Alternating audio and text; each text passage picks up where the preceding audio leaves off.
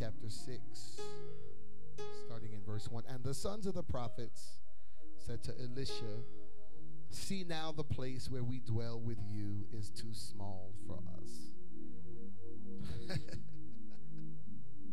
That's not even what the message is about, but look at God. Look at the prophetic confirmation. See now that the place, I felt that in my spirit, Jesus. Glory to God. Hallelujah. See now that the place where we dwell with you is too small for us. Please let us go to the Jordan and let every man take a beam from there. And let us make a place where we may dwell. So he answered, go. Then one said, please consent to go with your servants. And he answered, I will go. So he went with them, and when they came to the Jordan, they cut down trees. But as one was cutting down a tree, the iron axe head fell into the water. And he cried out and said, alas, master, for it was borrowed. So the man of God said, where did it fall? And he showed him the place. And so he cut off a stick and threw it in there, and he made the iron float. So he cut off a stick, threw it in there, and he made the iron float. Therefore he said, pick it up for yourself. So he reached out his hand and took it. Behold, this place where we dwell is too small for us. So let us go. Let us chop down some of these trees. But his axe fell. He lost his cutting edge. Look at your neighbor and say, have you lost your cutting edge? Come on, I know you're at home. You're not by yourself. Look at your spouse. Look at your husband, your wife. Look at kids. Look at your mother, your grandmother. Ask them, have you lost your cutting edge? Father, we thank you for this moment in time in your word. Thank you that this word, Lord, will shift the trajectory of our lives. Thank you that at any time we can see the word, hear the word, and understand the word, we can be changed into that word we see, hear, and understand. Show us your glory. Release your power that changes lives and shifts us in the direction you would have us to go. In Jesus' name we pray. Amen and amen. We are beginning our series today, The Cutting Edge. We'll be here several Sundays in this month, and I believe we'll be the better for it when we finish. One of the words the Lord gave us for the new year was that we would need to be sharp and light if we were going to regain or gain the ground God desires us to have this year. God showed us Ecclesiastes 10:10, which says, if the axe is dull and one does not sharpen the edge, then he must use more strength.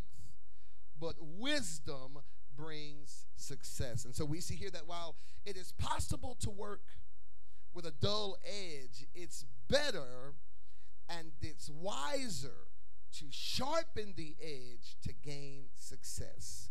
You need a cutting edge. You need a cutting edge.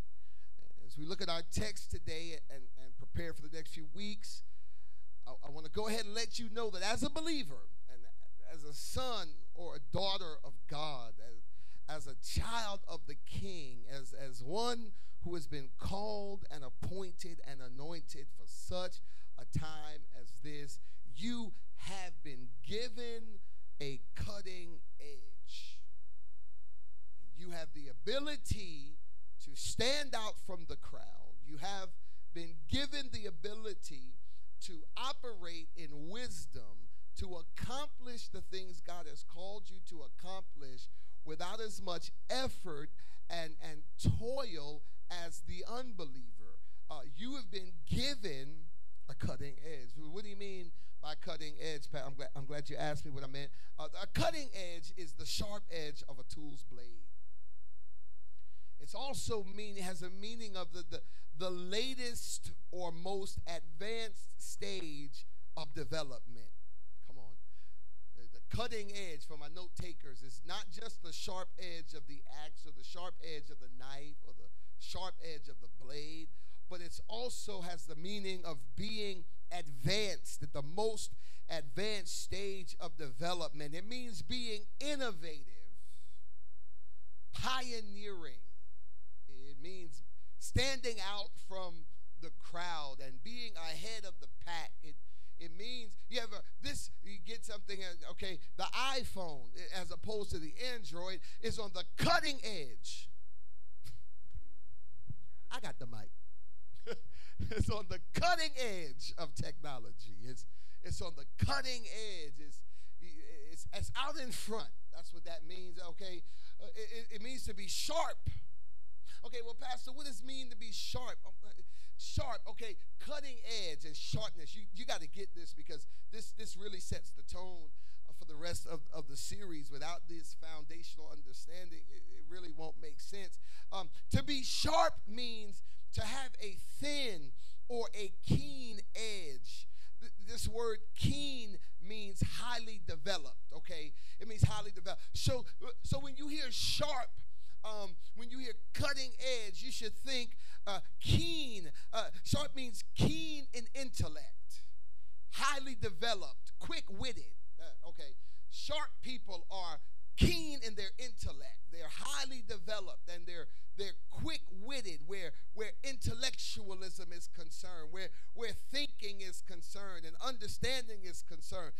Sharp means to be keen in perception, acute, highly developed, discerning, and perceptive. When you encounter situations, sharp people don't take a whole lot of time to kind of get a discernment of what is going on and what have I entered into and what is the motive behind this situation. Sharp people, they have an acute angle. It's a sharp angle. It don't take a whole lot for me to understand, because I'm sharp. I'm on the cutting. Okay, keen in attention. Okay, that means to be vigilant. Sharp people are vigilant. They're alert and watchful and avoiding danger. Man of God, you need to be vigilant. Man of God, you need to be keen in your attention if you're going to take care of your family. You got to be sharp. You got to be discerning of danger. You got to be watchful. The Bible says be sober and be vigilant. Because you got an adversary. Okay, y'all don't like how I'm talking. Okay, I'm trying to help you today. To be sharp is to be keen in action. Okay, watch this. Full of energy, active, capable of acting or reacting strong. Sharp people are not lazy people. Cutting edge people are not lazy people. They're not weak people. They don't take a whole lot of time to move. That way you got to be sharp, and we said you got to be light. You can't have a whole lot of baggage, because sharp people move quick, and they take advantage of opportunities fast. They're not the last one to the party.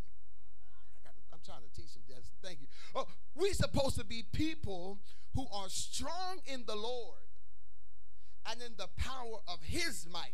We're supposed to be, I'm trying not to be too ghetto, we're supposed to be people who are sharp and keen, Sonny. You're supposed to be people of wisdom and authority. Chris, we're supposed to be victorious, not victims. God, we're supposed to be pioneering people out in the front of the pack. We're supposed to be at the forefront of the field that we're in. And whatever God has gifted us to do, you're supposed to be at the forefront, D. We're filled with the spirit of truth and wisdom. We're supposed to be cutting edge, but some of us have lost our edge. God sent me on an assignment that as we begin this year of 2021, Dexter, as we start off this year, God sent me on an assignment to help those of us who have had a cutting edge and lost it, to get it back. And those of us who've not yet come into the knowledge of Christ and not given their life to Jesus, so you're still working with a dull edge to get you over into salvation so that you can have a cutting edge. I'm on an assignment. And in our text for today, we come upon a group of students and their teacher. If you don't know your Bible history, Elisha, he was a successor to Elijah. He had been a faithful son and a mentee of the prophet. He served his leader well and faithfully. And as a result, we know from the Bible, some water, Elisha received a double portion of the anointing and the mantle that was on Elijah. I love the word. I love the word and the accuracy and the confirming of the word. There are 7 recorded miracles done by Elijah in the Bible. And guess how many recorded miracles there are for Elisha? 14. Because he got a double portion. So in the Bible lets you, God is good with his word. He said, if I tell you something, I'll show you something. So he told Elisha, if you'll be here when I go up, you'll receive a double portion. And Elijah was a powerful man of God. He had 7 recorded miracles, some strong miracles, but his successor had 14 because he had a double portion. And Elijah was the head of the school of prophets. Their school was in Gilgal. They had a school in Bethel. There was a school in Jericho. Possibly were other schools of the prophets. Don't tell me you can't teach somebody to prophesy. That's another subject. Y'all went cold on me. I went too far. There was school of the prophets. And as a result, his successor, Elisha, was now the head of that school. And you can see here in the text, under Elisha, the school was growing. For the students said to him, this place where we dwell with you is too small for us. There's too many of us now. There was a few of us before, but we're multiplying and we're growing and more are coming into the ranks. And we're not comfortable being in something that's too small for us. Some of us have become comfortable in the situation we're in, and we know that we're in a situation that God desires more for us, but some people get comfortable or familiar with what is small. And it's hard to get a person who's become comfortable with the small things to seek God or to believe God for big things, because, you know, the bigger thing is unfamiliar for me. And it may take me something, I may have to stretch, I may have to work, I may have to go chop down some trees to have a bigger place. But God came today to tell you, don't get comfortable in small. If you're in something that's too small for you, if the house is too small for your family, amen. If the car is too small for your family, amen. If the job is too small for you, if they're not going to allow you to get ahead and you know that God has purposed you for something greater, if it's too small for you, if the opportunity is small for you and you know that God wants you to have more, don't get comfortable in little. Prepare yourself for what God has next. Let me stick to the text for today, though. And let every man, he said, let's go. They said they want to go down to the Jordan and chop down some trees. And the man of God said, well, then go. And they said, we don't want to go without you. See, there's wisdom there. There's wisdom there because some people have become too comfortable with our leadership. Hello, lights. Amen. Some people have become so proud and puffed up that they feel that they don't need leadership. But these students said, no, master, we need to go cut the trees down. We're not asking you to go cut the trees down with us. We're just saying, will you go with us? We don't want to go without our leader. And so they went. And while they were chopping down, you know the story. Now one of them, as he's diligently working, chopping at the tree. He's working along with his brothers, and all of a sudden, pop, he hits that tree, and the axe head flies off. Splash, and it goes in the water. The axe head is iron. What do you think happened when that axe head hit the water? It sunk. He says, alas, master, that's not even my axe. I borrowed it. I was a steward. You got to hear God's voice prophetically speaking to you. He said, I was a steward of the axe. You got to help me get it back. you 6 things today from our text to set the foundation for the rest of this series, and I believe it's going to help you. I want to lift for you 6 things. Number one, what we see in our story today is that God has given us all a cutting edge. He said, let's go. He said, brother, he said, come on, we need more room. We got to go cut down the trees. Let us go. And when you turn around and you see them in the forest, they are all chopping down trees. God has given us all a cutting edge. And I believe that cutting edge is the blessing of God on your life. If you go back to Genesis chapter 12, verse 1 through 3, you'll see God talking to Abraham. And God says, the Lord has said to Abraham, leave your native country, your relatives and your father's family, and go to the land that I will show you. I will make you into a great nation. I will bless you and make you famous, and you will be a blessing to others. I will bless those who bless you and curse those who treat you with contempt.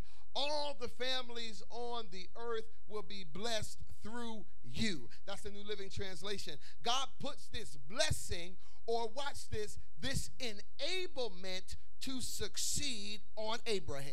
And as a result of Abraham's obedience through faith, he was able to obtain the blessing. Because what God said was, if you'll get up and leave, I'll bless you. And so Abraham said, I believe and I obey. He got up and left, and so he received the blessing. I think the next series will be the blessing. Because what you got to understand is a blessing is not a thing. We become short-sighted as believers, and we look at blessing as little thing. Oh, Lord, bless me with a car. Bless me with a phone. Bless me with a house. The blessing is not the thing that you receive. The blessing is the enablement to get it. You got to change your perspective when you read the Bible, and you got to hear what God is saying. He said, I wish above all things that you would prosper and be in good health, even as your soul prospers. God desires you to have soul prosperity and life. So then he turns around and says, and I've given you the power to do what? Get wealth. He didn't say I've given you a bunch of wealth. He said I've given you the power to get wealth. That's the blessing. This blessing or enablement passes from Abraham to Isaac, and from Isaac to Jacob, and from Jacob, who would be called Israel, to his 12 sons who made up the 12 tribes of Israel. And we see this blessing in operation in the life of Joseph when he's down in Egypt. I'm giving you a fast forward through history. Joseph is in Egypt, and the blessing is on his life, and you can see it operating, and he ascends from being in a pit and being sold as a slave, and then from a slave he becomes a prisoner, and then from a prisoner he goes to the palace, and then from the palace back to the prison, and from the prison back to, he's the head of all things, working for Pharaoh, and he's the reason why Egypt is able to survive famine, and he has this enablement for entrepreneurship, business, wealth, success. He's got a blessing on his life.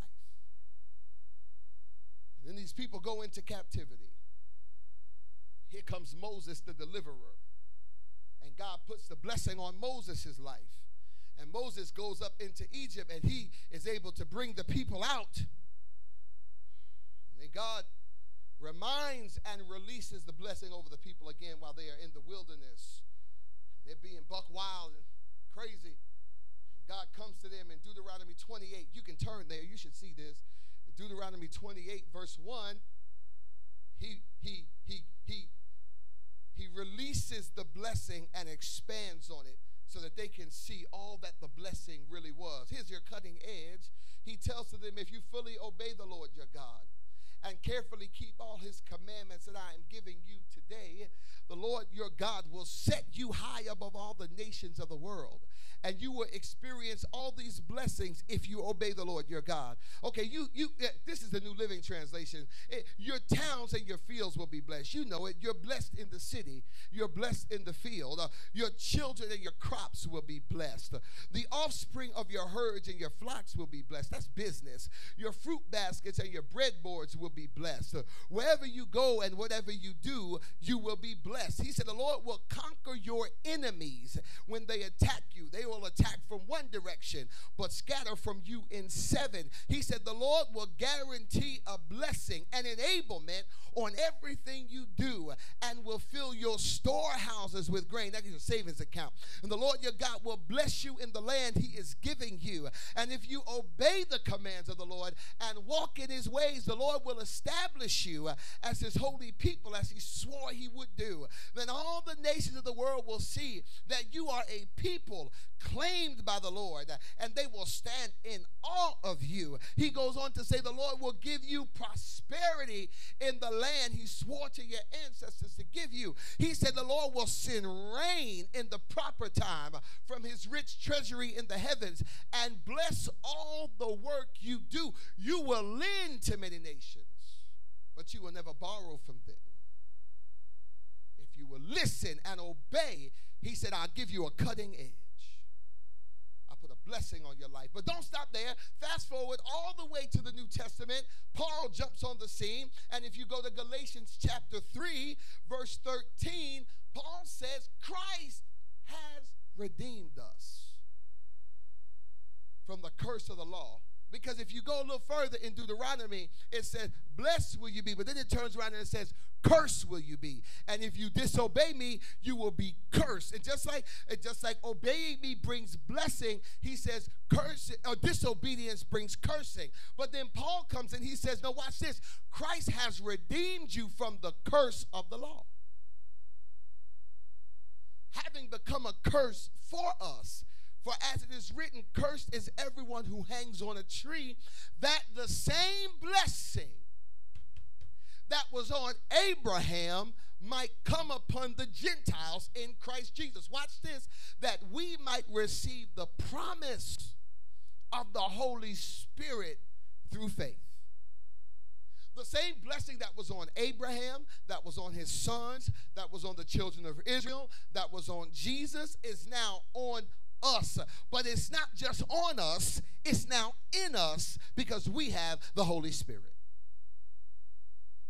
You have the ultimate cutting edge in your life by the indwelling of the Holy Spirit. But just because you have the Holy Spirit doesn't mean you're taking advantage of it.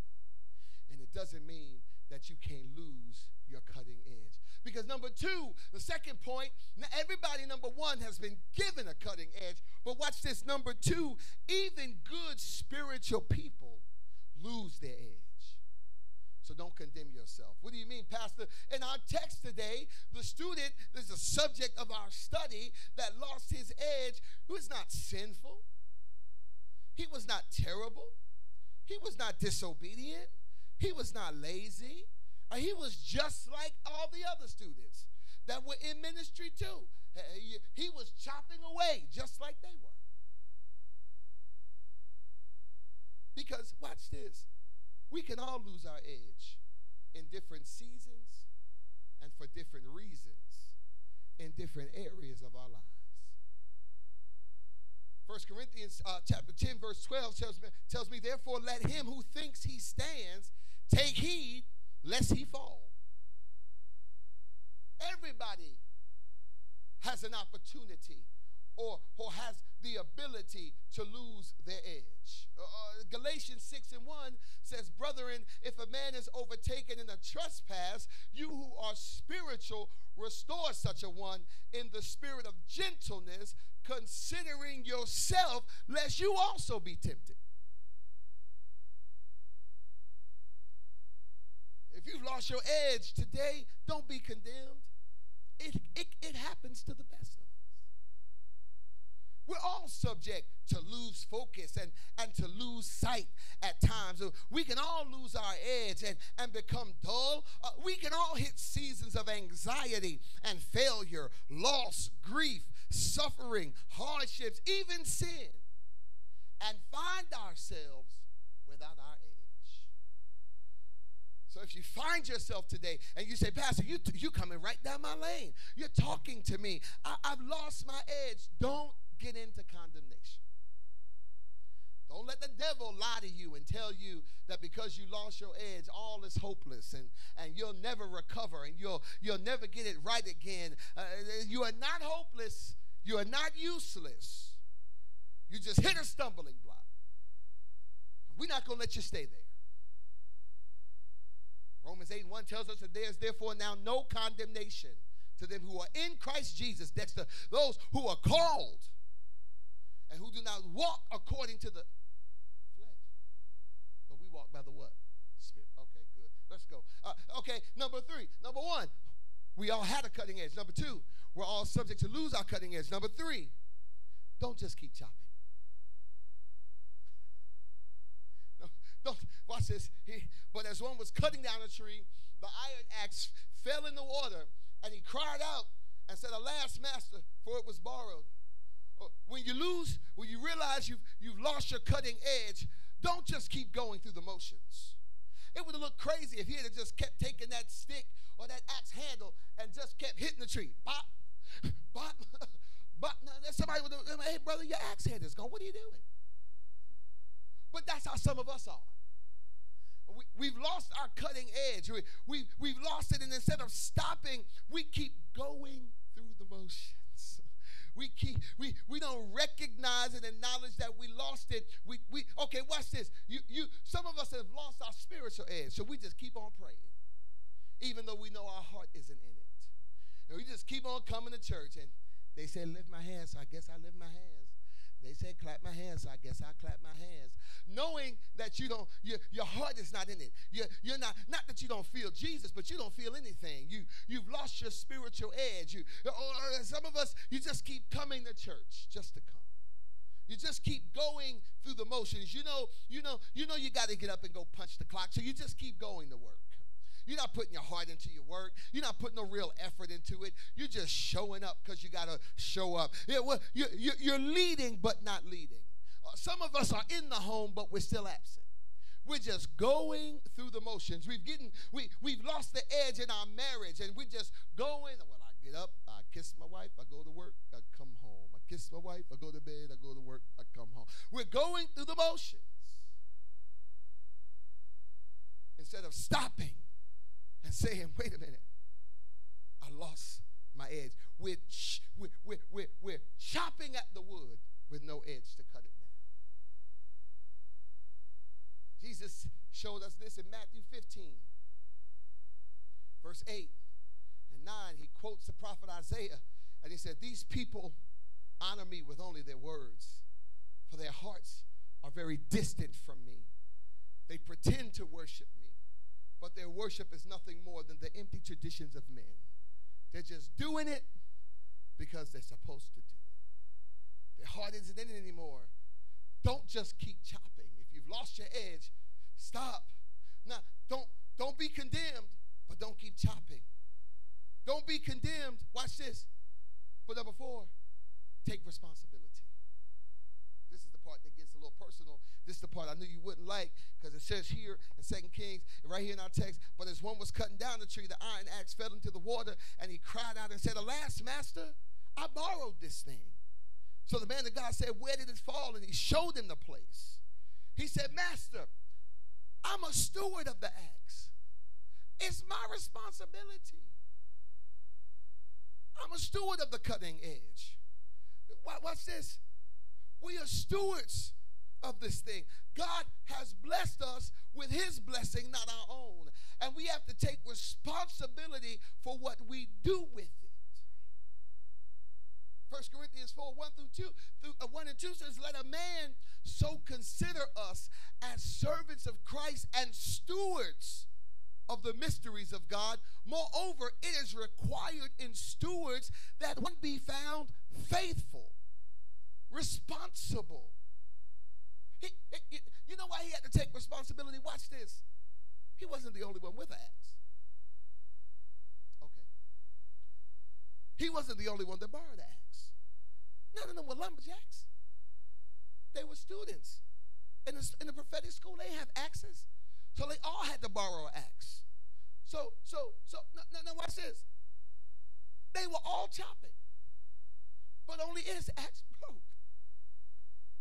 He had to take some level of responsibility because everybody had an axe, but only his axe broke. He's the only one that lost his cutting edge. So you have to ask the question, what did he not do? This is the problem. See, you want your cutting edge back, but you don't want to take any responsibility for having lost it. Did he not hit the tree correctly? You know, when you're cutting a tree down with an axe, now I ain't cut a whole lot of trees now, okay? I never cut a tree down. I cut a log one time. It was crooked. I didn't even cut it down the middle. My grandfather's like, cut it, and I kept cutting a little piece off the side. But what I'm told is, if you're cutting a tree down, when you hit that mug, bow, you got to hit it in the same spot again. Pop. Because if you don't hit the same spot again, then you're no longer hitting where breaking it becomes easy. You keep starting and stopping, and starting and stopping, and starting. I better hear the voice. You keep starting and stopping, and starting and stopping. And if you keep hitting the hardest part of the wood to break, eventually your axe going to break. Did you lose your edge because you never finished anything? You keep starting and stopping, and starting and stopping, and starting and stopping. You in and out. You out and in. One job to the next. One relationship to the next. One commitment to the next. You just keep starting and stopping. What did he not do? Okay, hold on. Did he not take the time to tighten the screws? I mean, at some point, when he hit that tree and he came back with the axe, he had to see it wobbling. I mean, pop, and it was good. Pop, and it was good. And then he hits it and comes back and you feel it shake. Because now it's getting loose. When he felt it getting loose, did he not take some time to step back and reassess his situation? Maybe you lose your cutting edge because you don't take any time to step back and assess some things in your life. And instead, you're tired and swinging. You're weary and swinging. You're confused and swinging. And eventually, you lose your edge. Did he not take the time, maybe even before he used it, to make sure he got a good axe and not a broken axe? Take some responsibility. Because while you don't have to be condemned, we all have to take responsibility to ensure we are living in a way that causes us to lose our edge. 2 Corinthians 13 and 5, it says, examine yourselves as to whether you are even in the faith. Test yourselves. Do you not know yourselves that Jesus Christ is in you, unless indeed you are disqualified? Lamentations 3 and 40 says, let us search out and examine our ways so we can turn back to the Lord and get our edge together. 1 Corinthians 9:27, Paul says, I discipline my body and I bring it into subjection, lest when I have preached to others, I myself might lose my cutting edge, become disqualified, is what he said. As long as you don't take responsibility and you keep blaming someone and something else, you'll never be able to go back and get what you lost. Because what you lost, you say, is in the hands of another.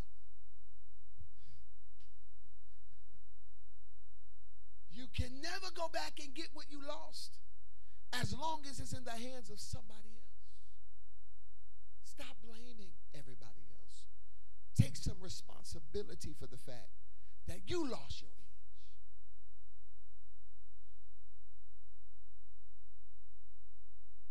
Since you're taking responsibility, you should be able to handle number 5. Be honest about where you lost it.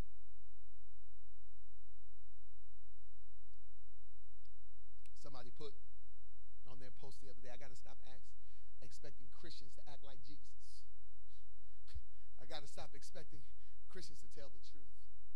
Be honest about where you lost it. Have some integrity where your cutting edge is concerned.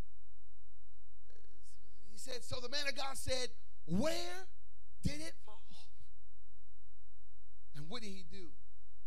He showed him the place. He didn't say, I don't know. I wonder when. I wonder how. I wonder where. He was able to tell the man of God, I lost it in the water.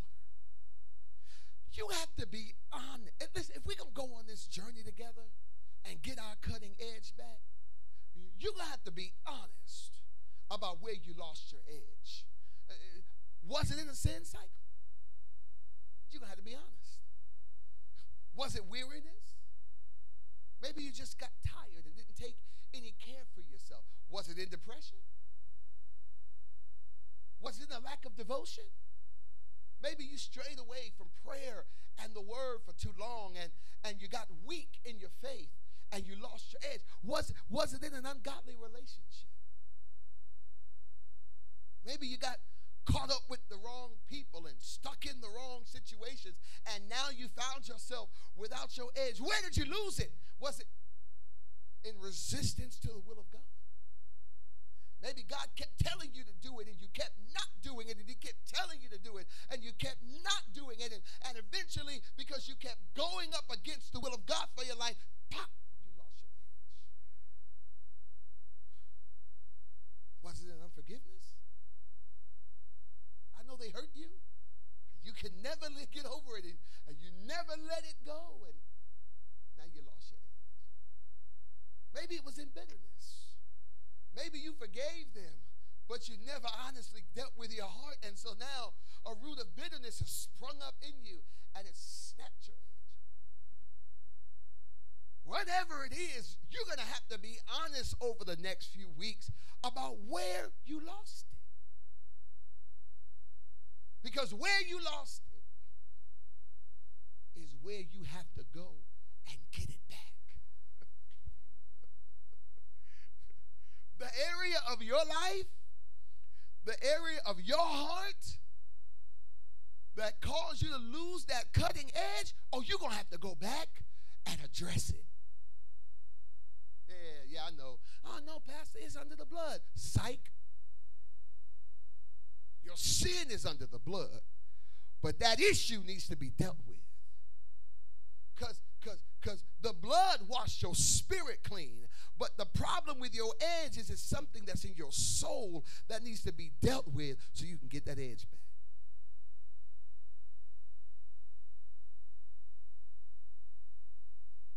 We're done for the day. Number 6. Number 1, we all got an edge.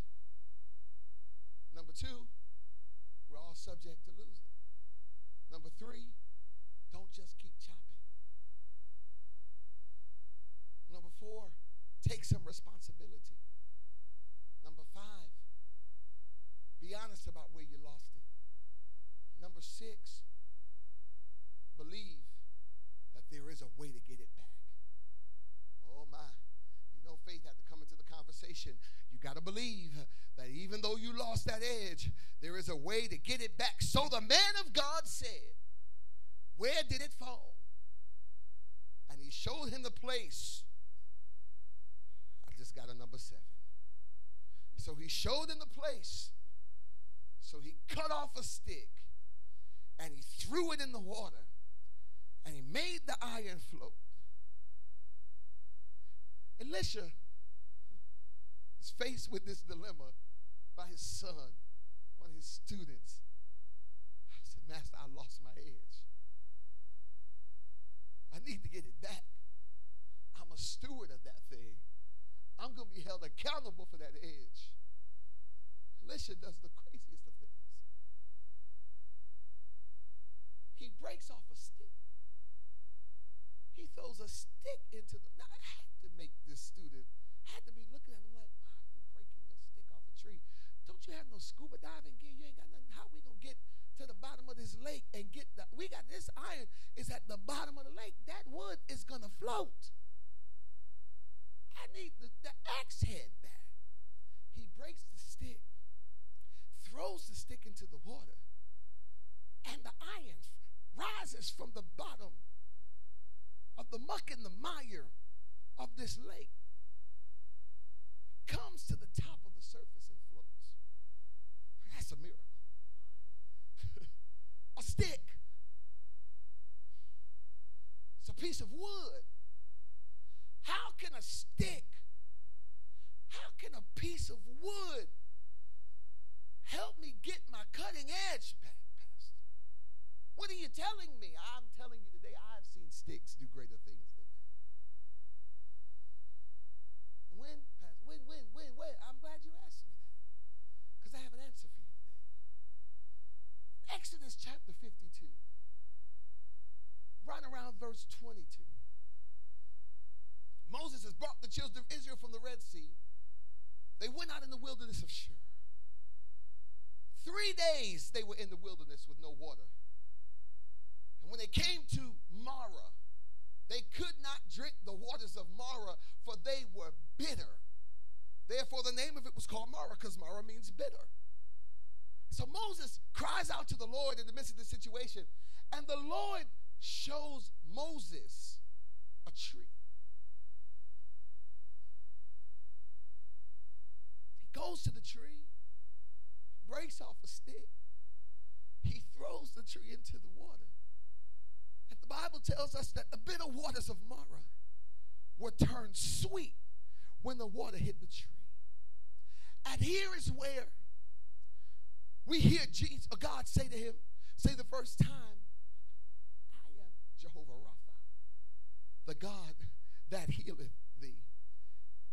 He took a stick and threw it in the water, and the bitter waters became sweet. He took a stick and threw it in the water, and the iron began to float. You see, what you have to understand is that the stick that Elijah threw in the water, they got the edge back, and the stick that Moses threw in the water that made the bitter sweet, they were both just foreshadows of the piece of wood that Jesus would be lifted up on for you and me. Because at Calvary, Jesus was lifted up on a tree, and the bitterness of life was made sweet for you and me. How can a stick bring the axe head up? Oh my God, because if you've lost your cutting edge, I've got some good news for you. The same Jesus that came here today, the same Jesus that walked up, watch this, to Lazarus' family and said, where did you lay Lazarus? It's the same Jesus that comes here today and says, Diamond, where did you lose your cutting edge? It's the same Jesus, Pastor Dimmy, that comes to you and says, well, where did you lose your cutting edge? Cassandra, the same Jesus that asked Lazarus' family, show me where you laid him, is the same Jesus that comes to you and says, show me where you lost it, because I got a stick that I know works miracles in your life. And just like I got lifted up on that tree to save your life, that same power is available to get your cutting edge back. You never underestimate the power of Jesus in your life. The same Jesus that died so you could have the edge is the same Jesus that will help you get that edge back. But watch this as we're going home. Let's go. So everybody standing to your feet as we're leaving. Number 7. Number 1, we all had an edge. Number 2, we can all lose an edge. Number 3, when we lose it, we don't just keep chopping. Number 4, we take responsibility. Number 5, we're honest about where we lost it. Number 6, we believe Jesus can get it back for you. Number 7, you got to pick it back up again. He threw the stick in the water at the end. The axe head began to float. And he didn't reach in the water and get the axe head out for the student.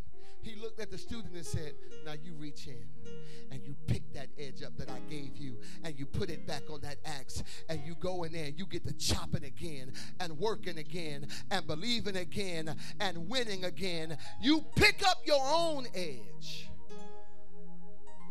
I can't pick up your edge for you. You're going to have to pick up your own edge. And God, who is faithful, will always make your edge rise to the top again. But he's going to always look at you and say, now, son, now, daughter, you pick that edge up. I don't know if that edge is in your job. I don't know if you've lost your edge spiritually. I don't know if you've lost your edge professionally. I don't know if you've lost your edge relationally. I don't know if you've lost your edge creatively. But whatever way you've lost your edge, we're going to deal with it across these next few weeks. But at the end of the day, at every opportunity and every point we come to, I'm going to look at you at the end of that service and say, now pick it up. Put it back on the axe handle. And get to chopping again. You're going to have to take your head back. Every head bowed, every eye closed. As we preparing to leave right now, if you're in this place and you know you've lost your edge, if you know your cutting edge has been lost, now is the time to lay a foundation for restoration in the month of January. Let's not wait until March and April to start working on getting the edge back. Let's deal with it right here, right now. If that is you, if you're at home and you're willing to be honest, put in the comments, I've lost my edge. If you're here and you're willing to be honest, lift your hands and say, lift your hands, I've lost my edge. And I want it back. I've lost my edge. Come on. No. Don't do that sanctified little one hand. Lift your hand high up. So we'll know that you're not just worshiping, that you're confessing and saying, Pastor, I know I'm going to be real with you. My edge was lost and I want it back. My edge has been lost and I want to be sharp again. I want to be quick again. I want to be vigilant again. I want to have the acuteness in my life. I want my edge back. We decree and declare today that because of your integrity and your obedience in this moment, that God is releasing the stick into the water where you lost your edge, and that the miraculous power of Jesus is causing that edge to rise up and float, and that you are obedient in your willingness to bend down and pick it up again. I wonder if you would do something for me in this room and wherever you are. I want you to do a prophetic movement. Would you just get down on your knees right now as if you're on the banks of the water and you see your edge floating there? Would you just take a knee in this moment and say, I'm willing to stoop down before God, humble myself, and pick my edge up. I want my edge back. I'm not willing to fight them and work harder than I have to. I'm not willing to let the enemy continue to win over me. I'm humble enough to get down on my knees by the edge of this bank, to reach in and take my edge out the water. I want my edge back. Do it for them, God. Do it for them right here in January of 2021. Get the edge back. They might live and walk in another level of victory. Come on, if you're at home, get on your knees before the Lord. Come on, if you humble yourself under the mighty hand of God, and He will exalt you in due season. There is a humbling in this first month of the year. We're getting our edge back. Come on, we're getting our edge back. We're getting our spiritual edge. We're not going to be dull in our hearing, but we're going to hear the voice of God clearly. We're getting our professional edge back. We're not going to have to toil, but we're going to be able to work easy and use wisdom and use insight. Come on, we're getting our creative edge back. We're writing again. We're singing again. We're playing again. We're composing again. We're drawing again. We're creating and inventing again. Come on, we're getting our entrepreneurial edge back. Our business is thriving. We're getting new partnerships. We're forming new allegiances. We're getting favor in the marketplace. Come on, we're getting our relationship edge back. I'm a husband. I'm leading in my home again. Wife is submitting again. Children are thriving again. I'm getting my edge back. I'm single and I'm getting my edge back. I'm cutting off relationships that are not the will of God. I'm becoming purposeful in my singleness. I'm getting my edge back.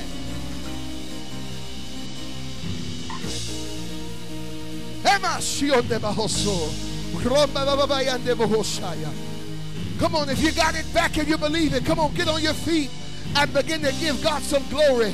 Come on, get on your feet and begin to praise Him. Like you know, come on, you should feel something in your spirit.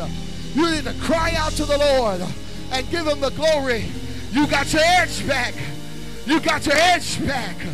Come on, you're sharp again.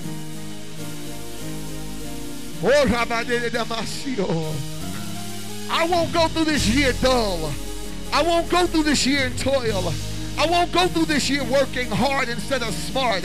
I'm getting my edge back. Glory! Hallelujah. I dare you to go home today and put it on your Facebook wall and put it on your Twitter. I got my edge back. I got my edge back. I got my... You got to start confessing that thing. Because the first thing the enemy going to do is try to convince you that you dull as you ever been. But the devil is a liar. Since the kids who say who God keeps is well kept. Who God gives an edge back to got their edge back. Oh, Father, we bless you today.